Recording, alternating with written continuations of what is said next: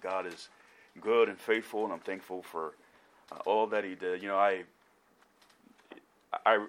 really didn't know where we were going this morning until I woke up this morning. And what I realized is just my heart is still in John 13, which is where I've been this week. And every time I would try and get in Colossians, look at that, I just my heart is not there. It'll be there again, but I've been with God for some time in John 13, and just sense that God would have me to share some of that with you. Obviously not all of it, but it was really a great week. And one of the highlights for me personally was, many of you know Eliseo Gomez, missionary to Spain. I was blessed many years ago to disciple Eliseo. Eliseo discipled a guy by the name of Andrew Ong, one of the pastors here at MBT. Andrew Ong discipled a young man by the name of Man Kit. And so Man Kit accompanied me this week, and that was fantastic. Just to spend a week with him and just watching him serve. Man, he helped me. He really did help me. And there were a few times where I felt like a cheerleader and I wanted pom-poms. Right? Few things light you up like seeing God use men that you know, men that you love, and men that you've had maybe a little hand in their growth and development. And so just watching Man Kit just set my heart on fire. He's a servant and he gets it. So John chapter 13 is where we're going to be this morning. Up until John chapter 12, Jesus has been talking about his hour that's coming. And you get to John chapter 12 and verse 23, he says, "My hour is come." This is the hour that refers to his death, burial, and resurrection. And you keep reading in John chapter 12, and you get to verse 27, and he says, "This is the very reason that I came. I came for this hour." And so being at the end of his earthly ministry, we get to chapter 13, and from chapters 13 through 17, his focus is on preparing his disciples for his departure.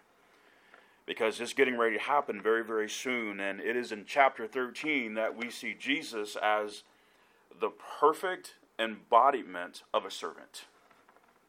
Pure perfection. If you want to know what a servant looks like, you just spend some time in John chapter 13. Now, the resurrection of the Lord Jesus Christ, without question, was and is and forever will be the greatest event in human history. You say, well, what about the cross? What about the birth of Christ? None of that means anything if he doesn't raise from the dead. Amen. It is and it was the greatest event in human history. Now, here's what I want to give you. I want to give you a very close second. A very close second is what you have right here in John chapter 13, because we know for a fact that Jesus Christ was God in human flesh. Amen. That is who he was. We saw in Colossians 1:15 that Jesus is the image of the invisible God. That's who he is. But yet, he chose to humble himself and wash the dirty feet of his disciples. God, the omnipotent, the all-powerful, in human flesh, chose to humble himself and wash the dirty feet of his disciples. If there were any feet that were worthy or deserving to be washed in the upper room that night, it was his. And the scene goes next level when you consider the opening statement of verse 12. Would you look at it? So after he had washed their feet. So after he had washed their feet, that included Peter, who very soon was about to deny him 3 times. That included Judas, who had stolen from him. He was the keeper of the bag. and he was stealing money, and who was plotting behind his back with the Pharisees, scribes, and chief priests to have him captured and crucified, who had opened his heart to Satan. He washed his feet.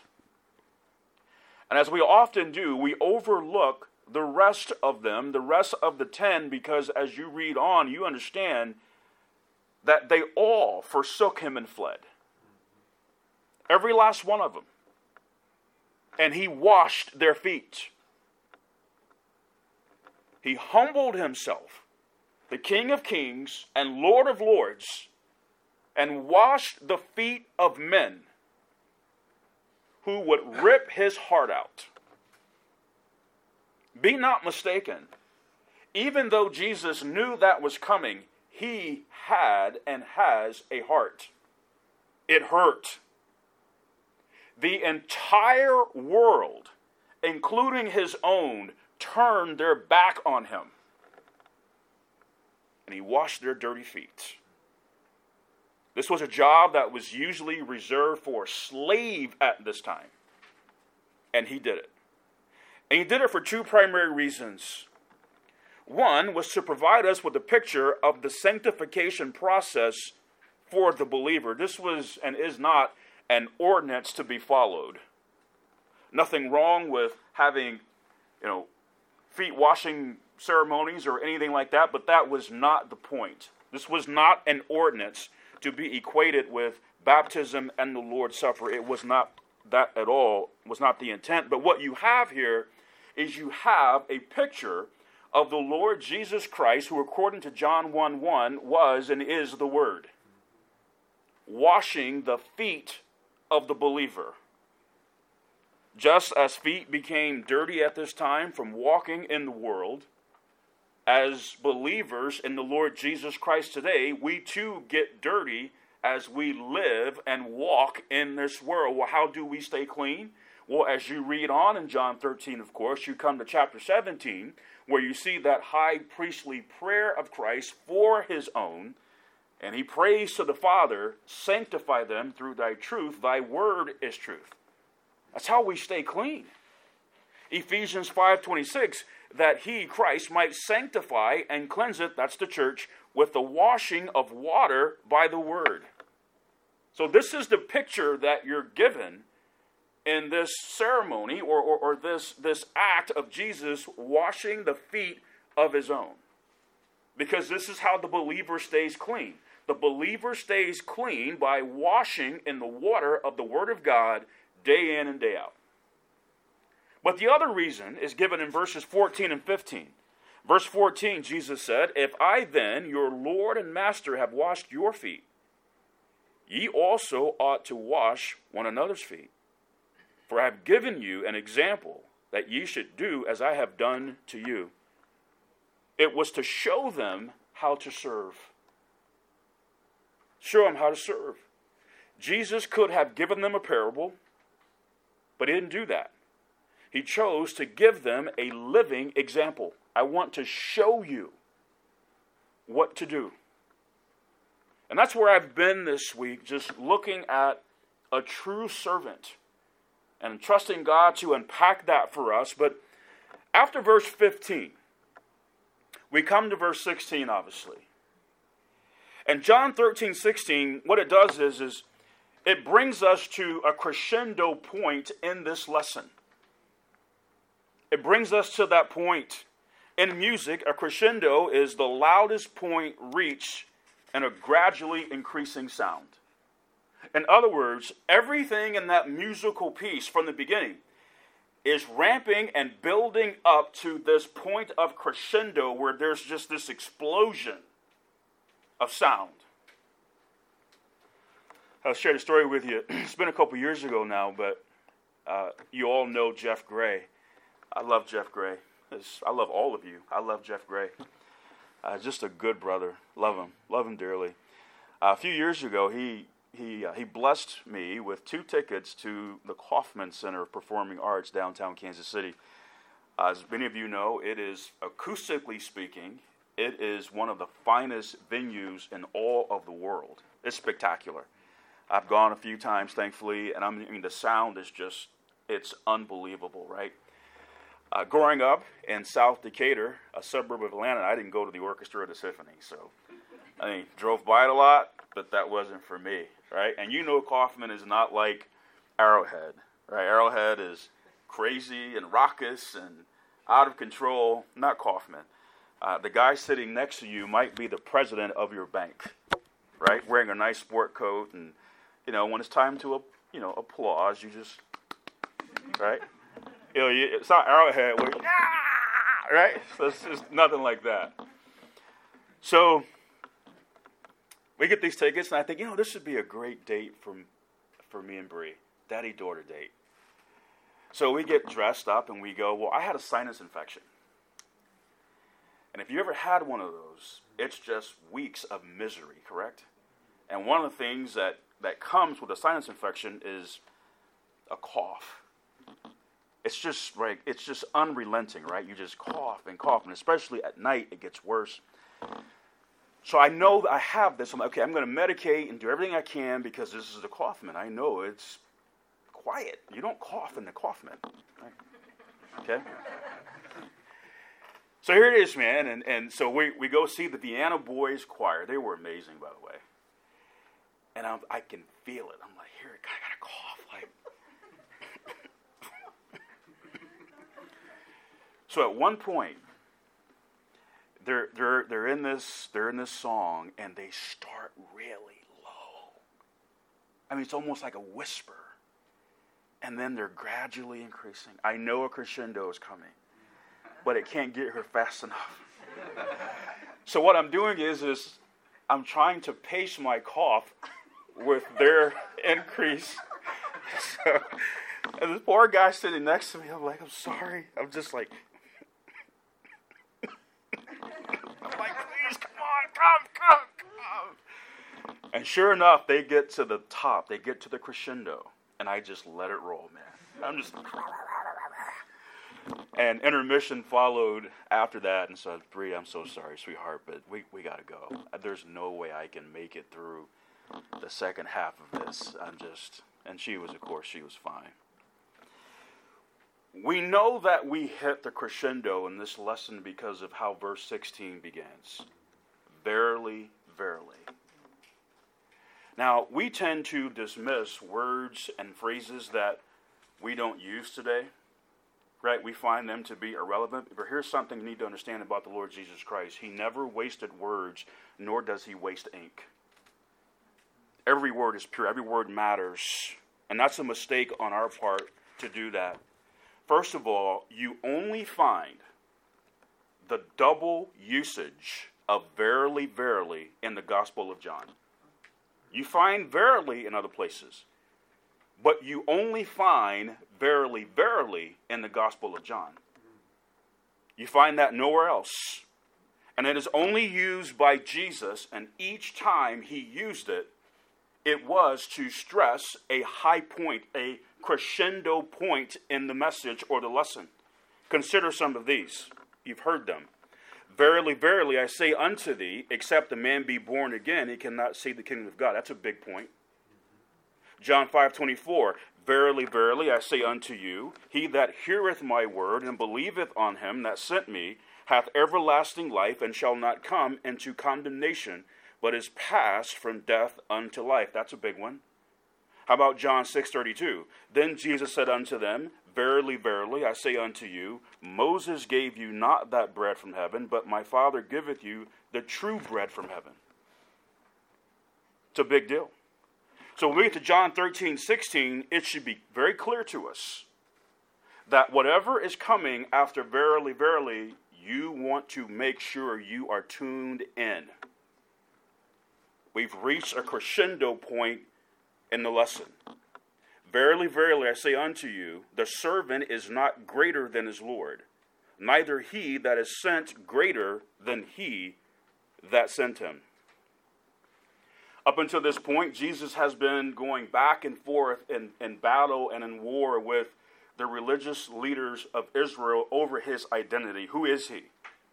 In their minds, he had committed blasphemy by making himself equal with God, which was the truth. But in the function of the Godhead Trinity, Jesus was not and is not greater than God. That's his point in verse 16. Neither he that is sent greater than he that sent him. Now, if that's true in the Godhead Trinity, and it is, then what does that mean for us? It means the servant, that's us, is not greater than his Lord, that's him. Now, having been saved for over 26 years now, I've come to learn something about us. One of the issues that believers struggle with greatly after their salvation, guess what? Their identity. They struggle with it. Who are they now? Who are they now? The Bible is clear that we are no longer who we used to be because we are new creatures in Christ. Paul, who before he came to faith in Christ would have told you that he was circumcised the 8th day. He would have told you that he was of the stock of Israel, that he was of the very prestigious tribe of Benjamin, that he was a Hebrew of the Hebrews, that he was a Pharisee, that he was zealous in the law. Listen, in the flesh, all of those things meant something at that time. Again, we look back at all of that and we can see the vanity in it and we can see the self-righteousness, and it was all of that. However, everything that I just read to you about who Paul was, in his day, he was the man. That's who he was.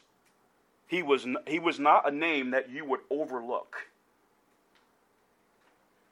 But after his salvation, listen to how he described himself, because it's so drastically different. Romans 1:1, Paul, a servant of Jesus Christ. Philippians 1:1, Paul and Timotheus, the servants of Jesus Christ. Titus 1:1, Paul, a servant of God. Subconsciously, when we hear that word servant, we envision a waiter at Chili's, or maybe a maid. And that's not altogether off, except it's not altogether biblical.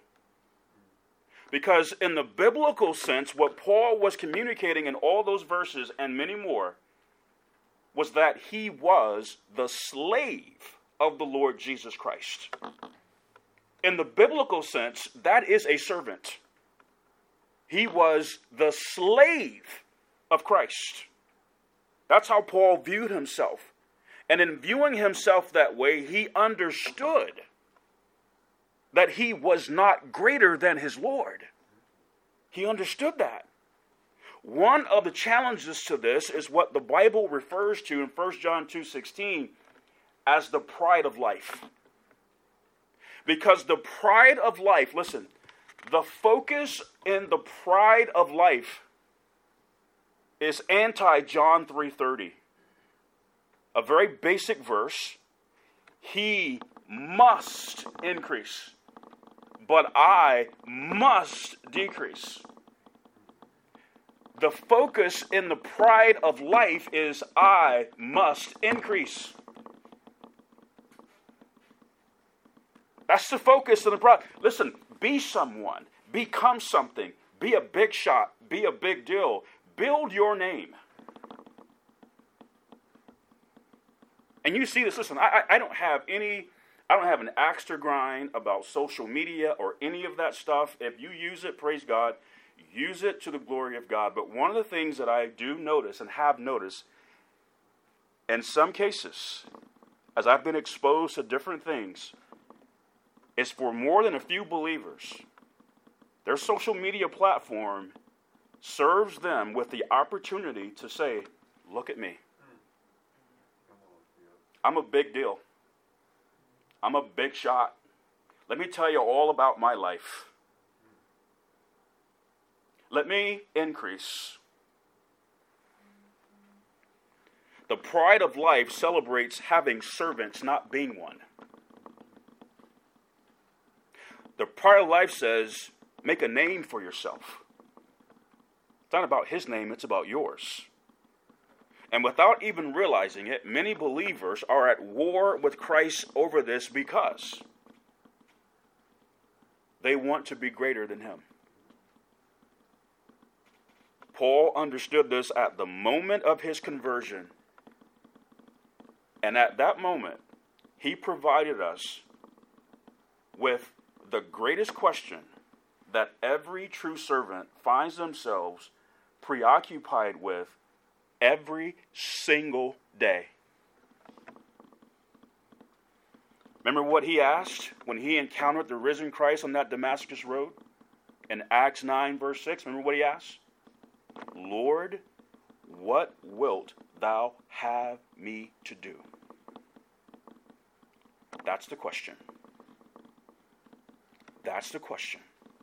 Lord, what wilt thou have me to do? This is the preoccupation of every true servant every single day. Lord, what would you have me to do? Not, Lord, here's what I want to do. Would you please bless that? No.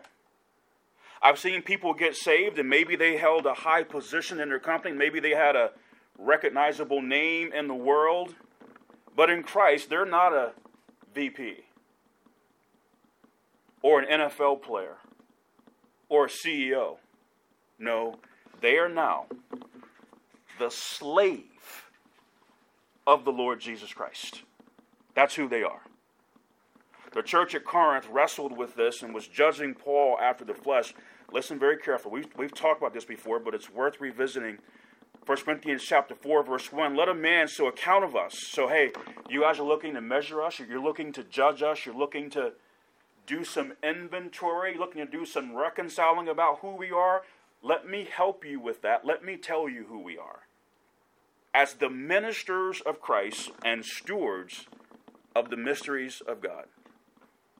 We are ministers and stewards. Ministers of Christ. Here's what Paul was saying. He was saying, you know what? We're just under oarsmen. That's who we are. That's what that word means. These were slaves who rode in the galley of ships. One of the lowest, dirtiest, grittiest jobs that you could do at that time. That's who we are. Not a big deal. Not a celebrity. Not looking to make the front cover of a Christian magazine. Not looking to have millions of followers on YouTube.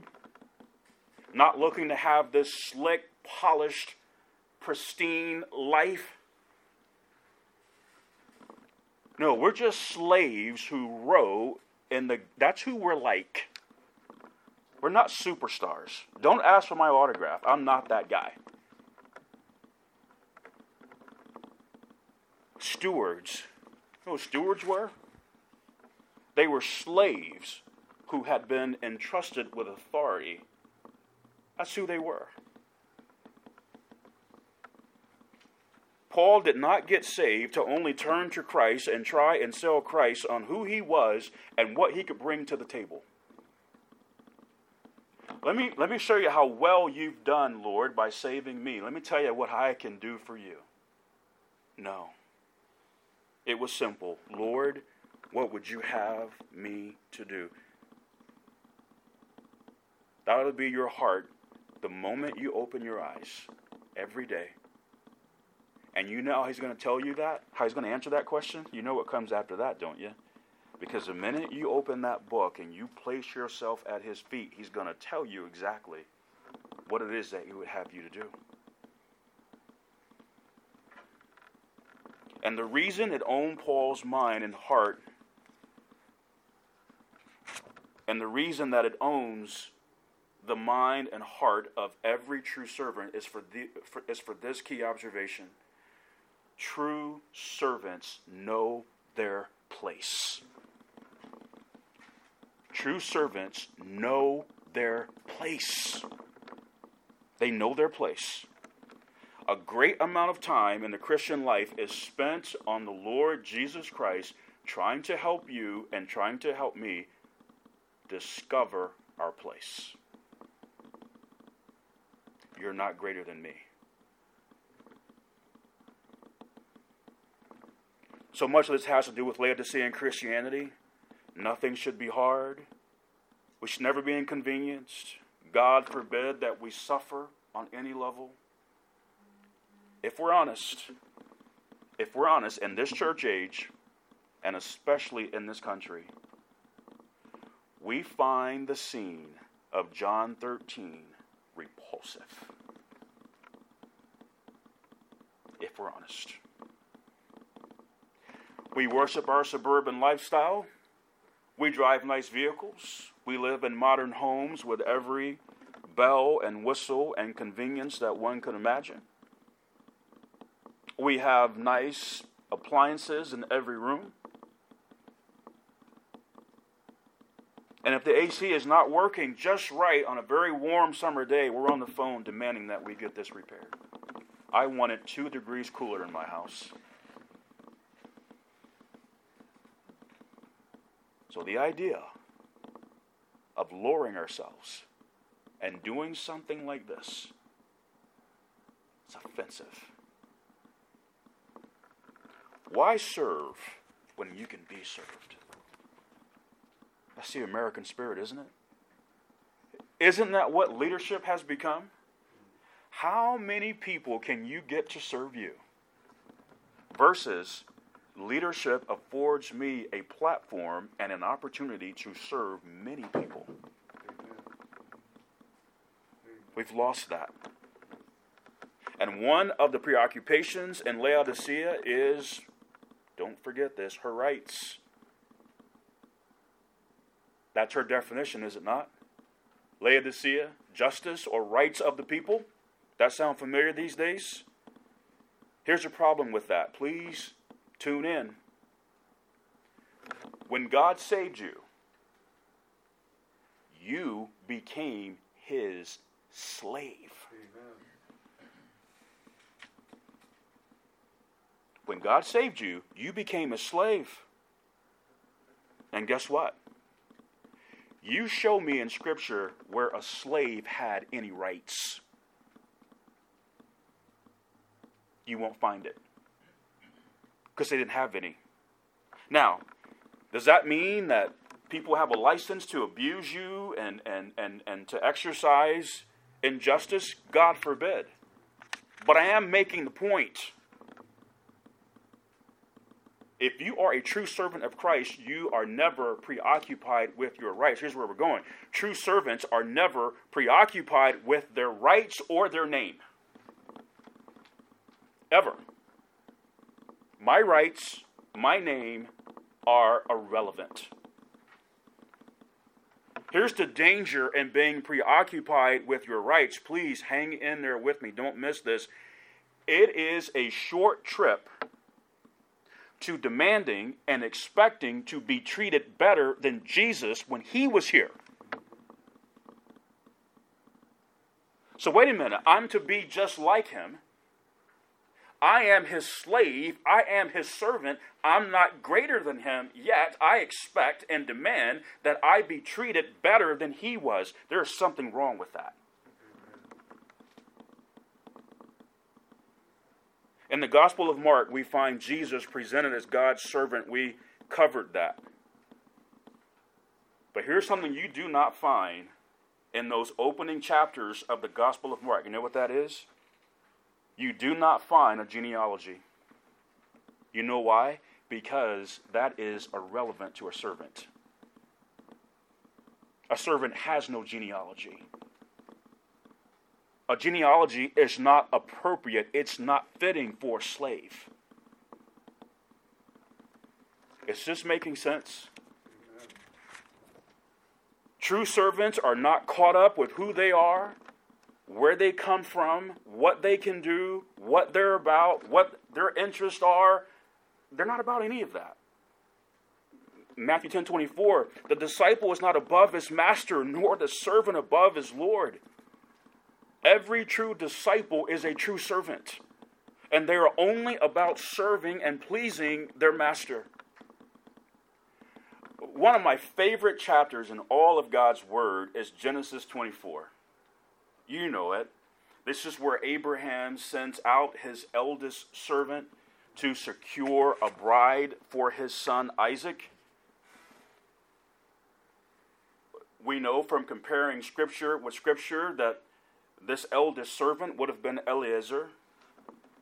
But what's unique about Genesis 24 is you do not find Eliezer's name mentioned. Not one time.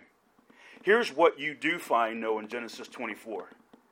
In Genesis 24, you find the first mention of a phrase that goes like this: my master. My master. And in addition to that, that phrase, my master, in that chapter is used 19 times. My master, my master, my master, my master, my master, my master, my master, my master. Eliezer was absolutely fixated on serving and pleasing his master. You don't even find his name mentioned there. The name you see, my master, my master, my master, my master. The heart of every true servant is to be a nameless servant. That is the heart of every true servant. Is to be a nameless servant. My name doesn't matter. You don't have to remember my birthday. You don't have to say good morning to me. You don't owe me any special opportunity. You owe me nothing. But I owe you everything.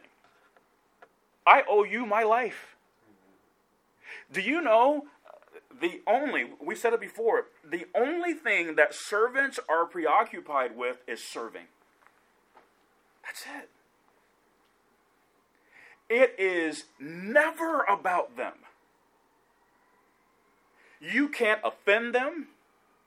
You can't hurt their feelings. You can't step on their toes. You know why? Because they have no expectations. Well, I think they didn't ask me to do that, or nobody thanked me, or they didn't recognize me, or they didn't call my name, or why wasn't I asked? Listen, that type of thinking is absolutely foreign to a true servant, if not blasphemous. True servants live to serve. That's it. Is that your heart?